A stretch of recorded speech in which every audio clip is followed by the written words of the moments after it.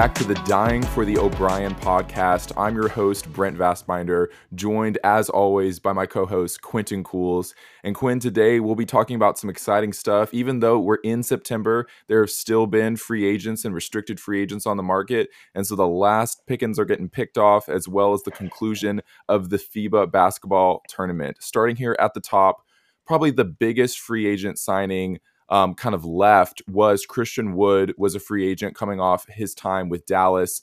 And probably the busiest buyers this offseason have been the Los Angeles Lakers after a disappointing sweep in the Western Conference Finals at the hands of the Denver Nuggets last season. And they picked up Christian Wood on a $5.7 million 2-year veterans minimum deal. Of course, on social media, Lakers fans are going crazy. They got Christian Wood on such a good deal. But I'm wondering, Quinn, you know, when somebody sits on the market this late into now September, I'm not sure it's that much of a golden pickup. So, man, Christian Wood, I totally I took the bite into the apple with him a few years ago. He's coming out of Detroit and he had, just an awesome season. He was averaging, I don't know, 12, 15 points a game, had his, 6 or 8 rebounds a game. I was just like, man, this guy, this is an upcoming player. Like we got to get behind this guy. And I was looking at really what his career has looked like, and there's been attitude issues and playing time and calling for the ball and whatever, just like weird culture things. And I literally looked him up on Basketball Reference and listened to the list of teams that he's played for just since 2015, 2016. So he was on the team with Philly. He was in Charlotte. He has been on Milwaukee and with the Pelicans and with Detroit and Houston and Dallas and now with the Lakers. So to think that this guy's going to move the needle, I don't think that's going to happen, but I really do like Christian Wood. He's a presence. He's got some of that three and D, maybe less on the D, but he's like to he likes to be the extended four type guy. He can play the five, which helps with Anthony Davis with his his fits about only wanting to play the four. So I think it's a good pickup, and obviously it's a good price point for Christian Wood. They're not considering him to be a core player per se, but he has the potential to help significantly in a game by game basis. Yeah, as far as, needing to fill out all 15 of their roster spots, I do consider this a pretty good pickup for the Lakers trying to fill that last slot. Although, like you mentioned, Quinn, I think there's a reason, why he's been available this far into the season. And part of that is the instability in his career. You can make a movie about Christian Wood's life, and instead of 7 brides for 7 brothers, it's 7 teams and 7 seasons, because that's exactly what the last 7 seasons has been for him with so many different teams. But ideally, if he can replicate even some of the magic he had last season in Dallas, he averaged 16.6 points and 7.3 rebounds last season. He had a pretty productive year for them. Obviously, I think with him and Jackson Hayes coming in from the Pelicans, Jackson did, it's all about getting AD rest in the regular season, because Anthony Davis at this point in his career knows he is about as sturdy as a fine set of china, Quinn. The man breaks so easy. And so getting Christian Wood is all about giving AD relief, because AD wants to reserve his powers for the playoffs, and hopefully Christian Wood and Jackson Hayes can give him some relief at the 4 and at the 5.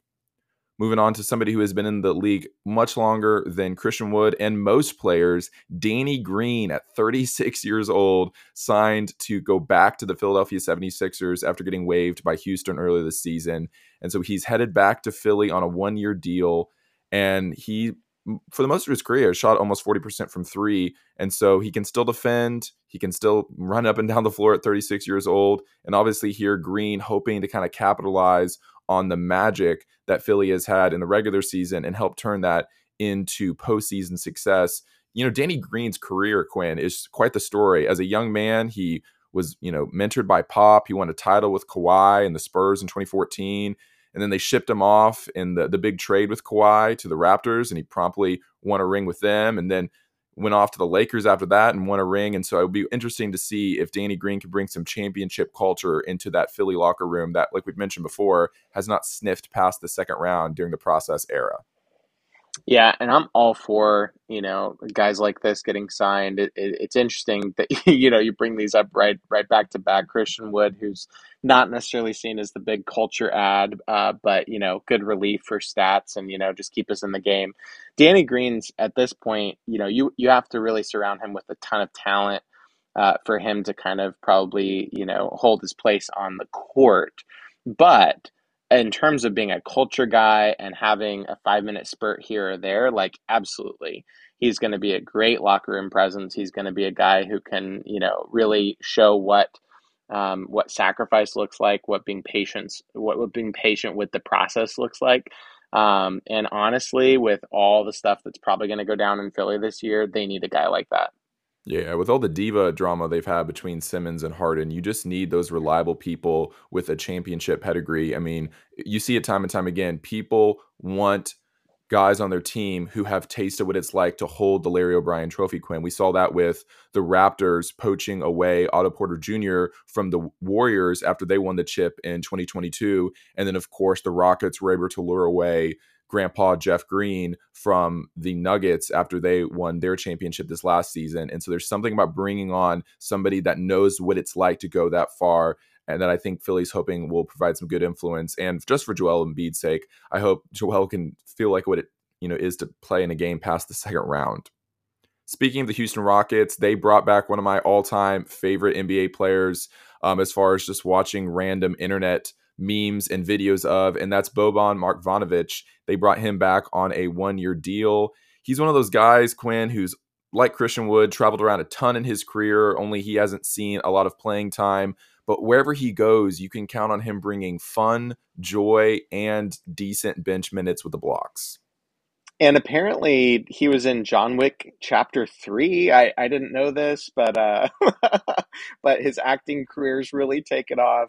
Though he is such a fun, just kind of personality in the NBA world and community. Yeah, he's a ton of fun. He's somebody who, yeah, well, he'll pick up a few minutes here or there. He's kind of been in and out of rotations for much of his career. Never really landed somewhere where he feels like he's going to be kind of a core player long term. But I like the ad. It's a fun ad. Especially if you're the Rockets and you're just kind of creating this locker room it's this weird mixture of guys that seem to be on the back half of their career. Dillion Brooks, Jeff Green, obviously, Boban for sure. And then you've got all this young talent that got to kind of run the team the last year or two with Kevin Porter Jr. and Jeff Green. And so hopefully the kind of the gelling in the locker room of all these veteran guys and all these young guys can produce a really, hopefully just fun year for Rockets fans who are hoping to see their team get back to winning ways that they had back in the Harden era. And obviously bringing in Ime Udoka is going to be huge for somebody who knows like what it likes to win at the biggest level.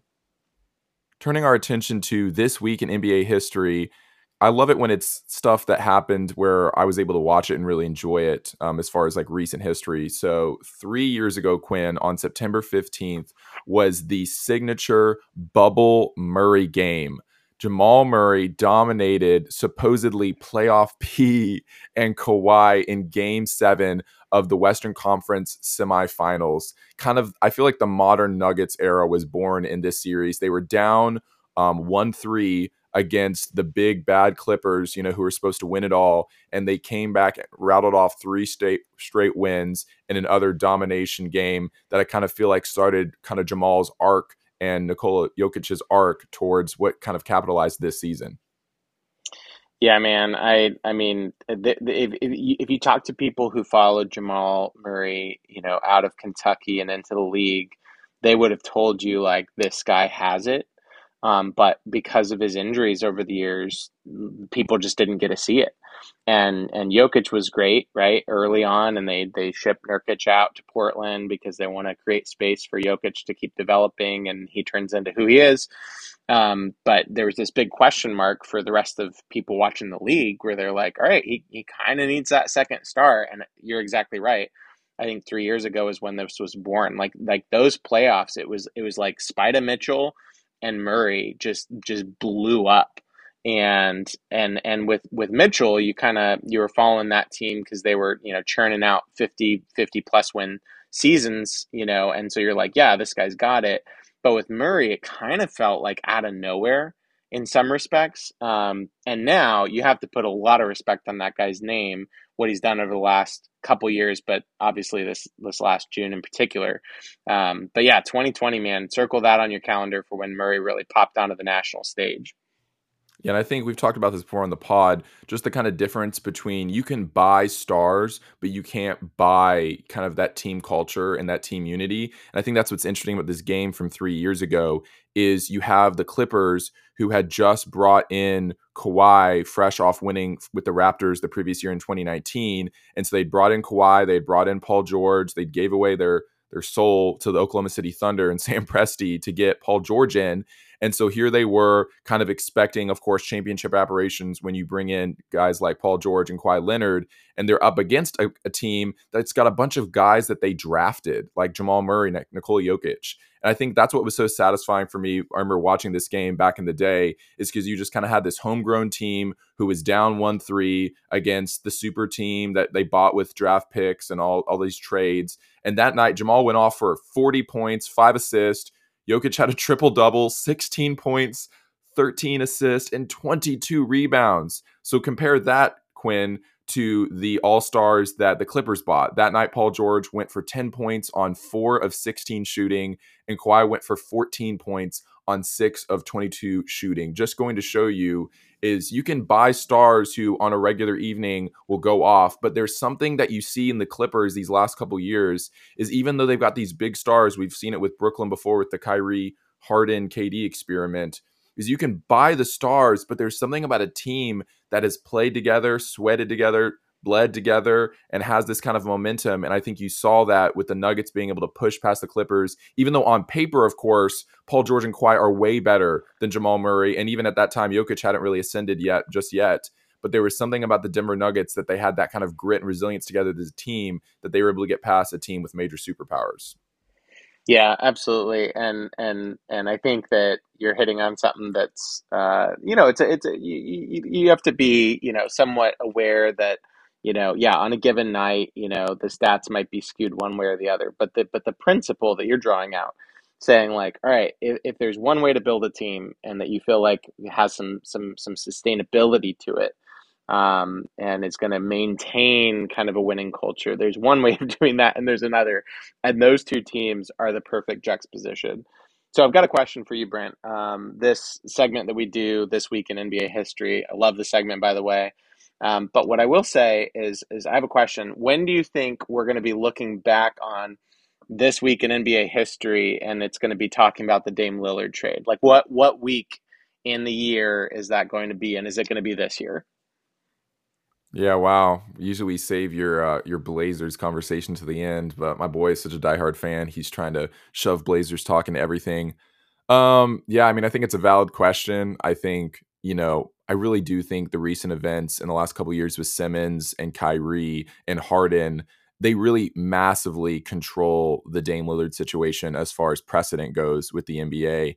And so I think Joe Cronin is just taking a kind of, page out of the Philadelphia kind of handbook here with Daryl Morey, and he's just going to wait it out, which I know is so frustrating for everyone involved. It's frustrating for the Blazers and their fan base because everyone wants to move on. It's frustrating for Dame because he's literally publicly could come out and say, "Hey, I want to play in Miami. Please send me there." But it would just be so horrible for the Blazers' future for them to take some really trash deal with Miami just to get out of the Lillard era. And so I think we're going to see probably up until the spring, it wouldn't surprise me, right around trade deadline, that kind of stuff. I think Joe Cronin's going to sit on this just because right now it would just be a terrible move for the franchise. All right, all right. All right, moving on to FIBA basketball. We've been talking about it for the last couple pods, but finally this weekend, the FIBA basketball tournament ended. The World Cup champions have been crowned. And spoiler, if you haven't been listening or paying attention on the news, it's not the United States of America. And so we're going to... sad. Why is that the case? Like, how is that possible? I know, it goes to show you, I feel like for a lot of American fans, just the assumption that whenever we leave the country and go play, international basketball, we're going to win. Well, that's not always the case. And so rather than breaking this down by country like we have in previous pods, Quinn, I want to break this down by game, starting with the semifinals, then moving to the third place game, and then moving to the finals, because there was so much good basketball played this last week and so many NBA players popped off. So let's start here with maybe the saddest game for United States fans. Is in the semifinals, the U.S. faced off against Germany, and surprising everyone, after losing back-to-back World Wars, Germany finally defeated the United States, Quinn, in an Oh epic my showdown gosh. of 113 to 111. I mean, this game had everything. It had a crazy buzzer beater at the end of regulation. It had some just crazy stuff going down in FIBA for the United States this weekend. But the star of the show was Franz Wagner. He dropped 22 points on the United States. Daniel Tice, who only played 7 games last season in the NBA for the Pacers, he went off for 21 points. And Dennis Schroeder added 17 in an absolute handling of the United States. Even though the score doesn't show it, if you go back and watch the footage, you see that the United States just defensively had no answers for people like Franz, which is understandable, but even less understandable, had no answers for a small ball 5 like Daniel Tice, who was just not even seeing any minutes in the real season. And so I think it was just really interesting to see, I think, a U.S. team that had just won their quarterfinal match by like 40 points, I think walked in feeling really good about themselves and then ended up dropping to Germany. Yeah, I mean, somebody like Franz, he's pretty young, but on that stage, he just with the defensive breakdowns of Team USA, he was able to just kind of knife his way through several times. He was able to get to his spot on the block several times, and yeah, he just kind of laid it on. And you're right, the score looks like it was close, but even if you jump on, a minute or two before the game ended, it did not look close. And so even though, we had an awesome Anthony Edwards run for Team USA, and there's other great storylines for Team USA, on the whole, I think what it speaks to is the lack of international experience that a lot of these guys have. A lot of these guys just play in the NBA and have only done so for a few years because we had a really young team. I mean, not quite as young as like a select team, but like it was a pretty young team to put out there on the international court. And so when you've got guys, yes, like Daniel Tice, who have been around the block a few times and even in the NBA has done that, I think that matters. And maybe not as much in a 7-game series, but for one game, absolutely can show up. Yeah, it was fascinating just to see how I feel like overly dependent the United States was on Anthony Edwards in this year's FIBA World Cup. It felt like they needed him to drop 30, 35 for them to have a shot of winning any of their games. And he did go off majorly and dominated, but I think they were just too dependent on him having really excellent games. So, for instance, in that match where they got knocked by Germany in the semifinals, Anthony Edwards threw in 23, Austin Reaves threw in 21 off the bench, Mikal Bridges added 17. But you had other major problems. For instance, starting point guard Jalen Brunson was a minus 19 in 20 minutes. Jaren Jackson Jr. also really struggled. I feel like he does a similar stuff in the NBA where it's like he's got so much talent, but he gets out there and he's just racking up fouls, and he's just kind of all over the place. I think he needs some discipline. And so it was just interesting to see the United States get knocked out by Germany in a match that everyone, of course, assumed the United States would be able to handle. That takes us to the other semifinal match, which was also loaded with NBA players, and that was Canada versus Serbia. And in a similar result, North America took an L again at the hands of Europe, with Serbia taking down Canada in a much less close final score of 95 to 86. Serbia really only had one star from the NBA kind of trying to hold the fort down. That was Bogdan Bogdanovic.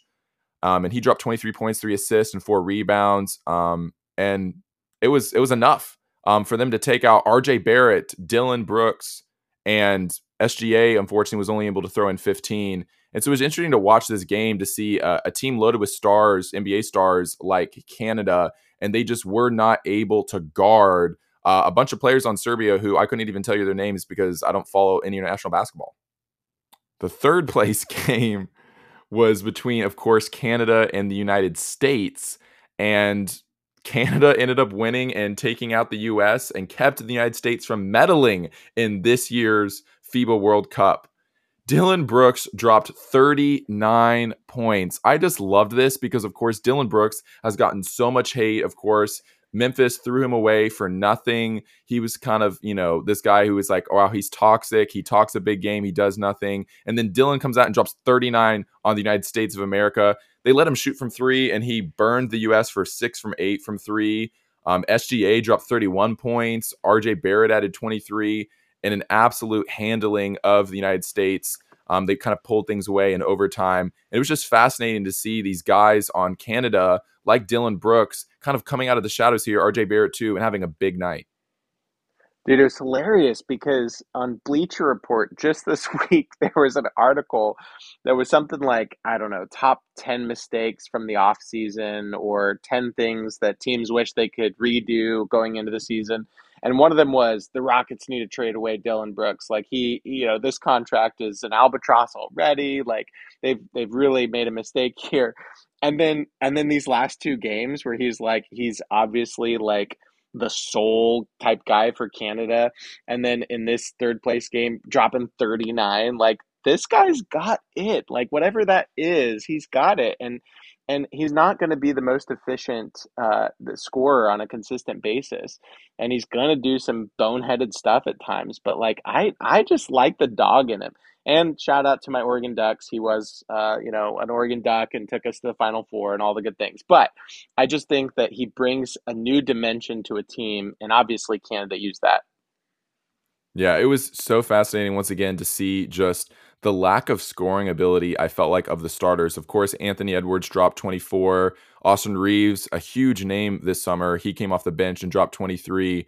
But between the illnesses and just a lack of cohesion, Team USA was unable to even bring home the bronze. Banchero and Jaren Jackson Jr. were actually sick, and so Steve Kerr used Josh Hart and Jalen Brunson at the 5, and was, which is a fascinating statement to say out loud. And it did disrupt Canada's kind of game plan initially, and they were able to get the game kind of closer because initially it looked like it was going to be a blowout. But ultimately, just defensive cohesion this year for Team USA was just kind of not there. And so they took multiple losses, took one loss in the regular games, and then, of course, took the L in the semifinal and the third place game, which kind of brings up a discussion question, Quinn. When is the United States going to take international basketball tournaments seriously?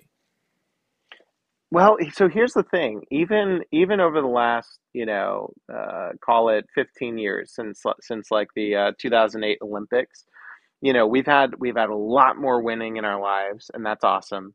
But I don't even know if that's because we've taken it all that much more seriously. Like we have, yes, but in the sense of like if we want to have an international program that year after year after year is dominating as arguably we should, then you have to put some more thought into some of these things in the way that you're constructing these teams and the way that you're even courting players over the years. So like I remember just like probably 2 years ago, there was the conversation. DeAndre Ayton was coming off of the 2021 finals run with the Suns, and he's originally from the Bahamas, but was up for like U.S. citizenship or something like that. And so the question that was kind of floating around on podcasts and whatever was, like should Team USA kind of court Ayton to be a center of the future for their team. And I'm not saying that, DeAndre Ayton's the answer. I think, this team needs guys like Bam and so forth. But there's even consideration of like, okay, well, what if we could get Joel Embiid to, get his U.S. citizenship to qualify and blah, blah, blah. And it's like, okay, like obviously anybody who gets the reigning MVP, that'd be awesome. But like, it's more than just a one guy thing. Like it has to be chess, not checkers. You have to be thinking several steps ahead, several years ahead, and be working on the development of this over time. And even like what you're describing with the defensive breakdowns, I mean, there were some pretty like terrible defensive breakdowns. So like any NBA coach would just be like totally, just screaming at his players, for letting some of the stuff happen that happened in this tournament. But that's because these guys, got together for like a week or two and then they started the tournament. So it's not like they've had a ton of time to gel. And so I don't know what taking it seriously looks like, but I think it has more to do with a comprehensive plan. And the other hard part of it is, at the end of the day, I mean, it's what this podcast is about. These players' primary concern is going to be the NBA championship. And so for guys like Bam, even this offseason, he wasn't about to help out with Team USA when he played deep into the playoffs all the way through the finals. He needs to let his body recover and get ready for the next NBA season. So I get that too. There's a whole human aspect to this, and there's a prioritization. So I don't know. Do you find that they're taking it seriously enough? I mean, I don't think so. And I think it's just the nature of the system right now with the NBA, where it's like the United States treats international basketball tournaments like a summer side quest, and other countries are actually obsessed and devoted and go into things treating the World Cup and the Summer Olympics like very seriously, like the pride of our country is on the line. And that's what I think is so just confusing just to see. I feel like just the performance specifically against Germany and Canada is like, hey, like, I know it's not your individual success or your individual NBA career, but like, this is still a part of your legacy, like being on a United States team that takes an L. And so I was kind of thinking about this as we were preparing for this recording, Quinn.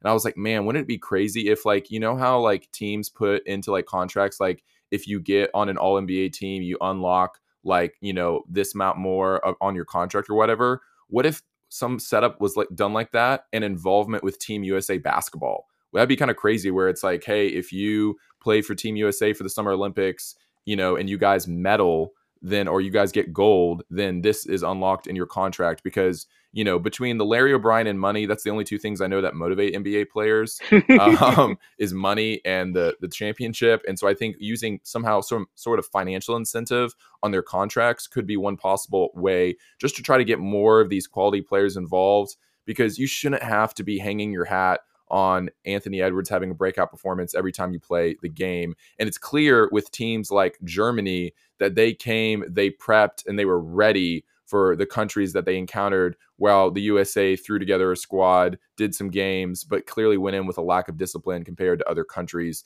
And that's why you see countries like Serbia, which aren't full of NBA players, they're able to kind of come into these tournaments and show up. Going on to Yeah. the final game was, of course, now Germany versus Serbia. Europe was able to lock it down in the final, and Deutschland was able to take home gold. And of all players to come through as the shining star in the final, guess who, Quinn? It's Dennis Schroeder. Let's Dropped go. 28 points. I'm telling you, between Tice in the previous game and Schroeder here, I mean, these are guys who, when it comes time to the regular season in the NBA, they are regulated to quality bench minutes, but they're able to shine here in the summer. Wagner, Franz added 19. His brother Mo added 8 from the bench. Germany goes 8-0 at FIBA this year, undefeated, and Dennis Schroeder was crowned the MVP of the FIBA tournament. Crazy just to see the dominance of Germany here at this FIBA tournament. Well, yeah, and you've got a guy like Dennis Schroeder who, even in his NBA time, like, yeah, we think of him as kind of the six man type role or whatever, but I mean, he had toward the end of his time in Atlanta, and even those like CP3 years in OKC with who was Paul George there at the time? I can't remember, but he had maybe it was SGA, but he's had several seasons where he's in that like 16 to 19 points a game, 4 or 5 assists a game. And honestly, like personality wise, like he's somebody who, if he's jawing at you a little bit, like he can rub you wrong. But on the whole, he plays with a lot of joy, and he's got a big grin on his face, and he really enjoys the game, and I think he respects the game. And so when he's out there, whether that's, recently on like the Lakers team or, here in international basketball, like I honestly root for the guy. I really enjoy seeing him do well. And so to see him go off for that many points and kind of be the star, like that's awesome. Yeah, he's kind of got that dog in him as far as the competitiveness goes, kind of that Mamba mentality we talked about on the previous episode. as well as just kind of an ability to kind of go off individually in ISO and be a microwave scorer. Teams really need that. We've seen that with Mikal Bridges for the Brooklyn Nets. Now that he was out from underneath kind of the crowded scorer element there in Phoenix, he's be able to kind of shine in his own kind of individual ISO package. And Schroeder kind of adds that himself. And he was able to do that in the final as Germany took down Serbia to take home gold.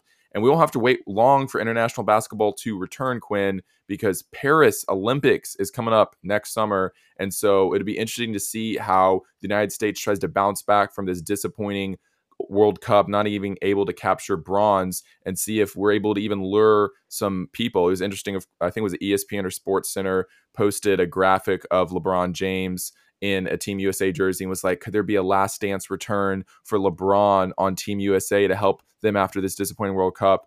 And LeBron, of course, just because he loves being in the news, went ahead and commented on that Instagram post with the eyes emoji, just teasing fans at the thought of him returning to Team USA basketball. But and frankly, I wouldn't be surprised if we see a little bit different roster showing up next year for Paris, because being unable to even medal kind of shows you that something needs to alter majorly for this Team USA team.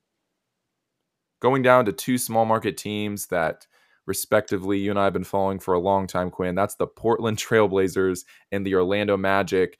This week, the Portland Trailblazers re-signed Kevin Knox to a one-year deal. He averaged 8.9 points last season for the Blazers. Of course, he's drafted at 9th a couple years ago by the New York Knicks.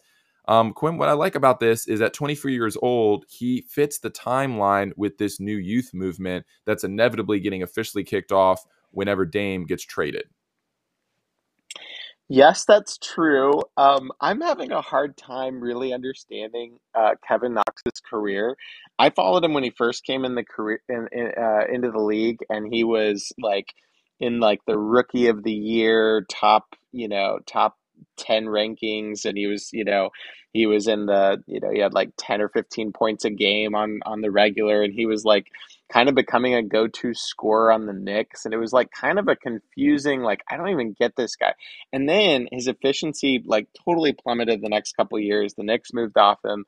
So like he's definitely a project player at this point in his career. And even though he's super young, he's very much a project where you're just like, man, if you could just get into like a reasonable efficiency, and you could be like a 15 minutes a night type guy off the bench, that's what we're looking for. And so yeah, sure, sign him, re-sign him. That sounds good. But it also is a little bit sad for me as a Blazers fan, realizing like that's where we're at, and we're being honest with ourselves, and that's good. But like recognizing like we're gonna be picking top 3, top 5 for like the next several years, and that's a bummer, dude. Wait, I mean, you get it. You're an Orlando fan. Yep, it's a long road, but I'm telling you, Quinn, it's better than these middling play-in, getting knocked out in the first round experiences that, these teams have. And so, the Sam Presti rebuild is a long road, but I think at this point, you're right, you just gotta develop Scoot. Shaden Sharp looks like a keeper, and you just gotta dig in for the long haul. And so at this point, trying to see if people like Kevin Knox can even touch near the kind of potential that he was expected to go, I think lines up with where they're going at. Closing out with the Orlando Magic here. No news specifically from the team, but I think if you're Jeff Weltman, our GM, and you're the front office, you've got to be excited at what you saw this year at FIBA, mainly with Paolo Banchero and Franz Wagner looking ready to make a big leap next season, which has got me thinking, what are realistic goals individually for Banchero and Wagner, as well as for the team? Personally, I would say I would love to see my boys make All-Star, but I think that's probably more realistic for Apollo than it is Franz, as well as I would love to see the Magic make the play-in and get out of the play-in successfully. Quinn, do you think those are realistic goals for my team? I think you're right about Banchero having a legitimate chance, and Franz probably not having as much of a chance. I mean, maybe he makes that leap a little bit, but I think that would be a little bit of a stretch. What I will say in terms of the team success, I think a lot of it's going to ride on what you think of Jamal Mosley. their coach. And I think that even this summer, he worked as the coach of the men's select team, so kind of like the younger version of what we put out there for FIBA play. And that to me shows like he as a coach is continuing to work on his development, and he's getting time with other, kind of developmental players, guys who are, at pivotal points in their career, guys like Cade Cunningham or Jalen Green with the Rockets or Keegan Murray down with the Kings. And you're bringing these guys together and you're working with them and building that culture. And there's only been, I don't know, you can speak to this, as an Orlando fan, but there's only been good things about kind of the culture setting that he does as a coach. I just don't know how much that's been translating to winning yet. And part of that, I think, probably has more to do with talent and just the youth movement than anything. And so what will be fascinating to see, and the proof's in the pudding, it'll be, does his coaching with increased talent with the young guys that are aging up, does that mean winning? And so does a play-in, kind of end of the playoffs, somewhere in 7, 8, 9, 10 range make sense? Yes, I think that's what they're probably targeting. And honestly, they're probably at the point in their development as a team where they need to actually be getting into the playoffs. Like it's not worth continuing to, end up with like a 5th through 8th pick right now. Like that's not really moving the needle for them. They have plenty of young project players and guys who really need to make that jump. And honestly, if just one or two of those guys pop this year, then they're probably going to make it.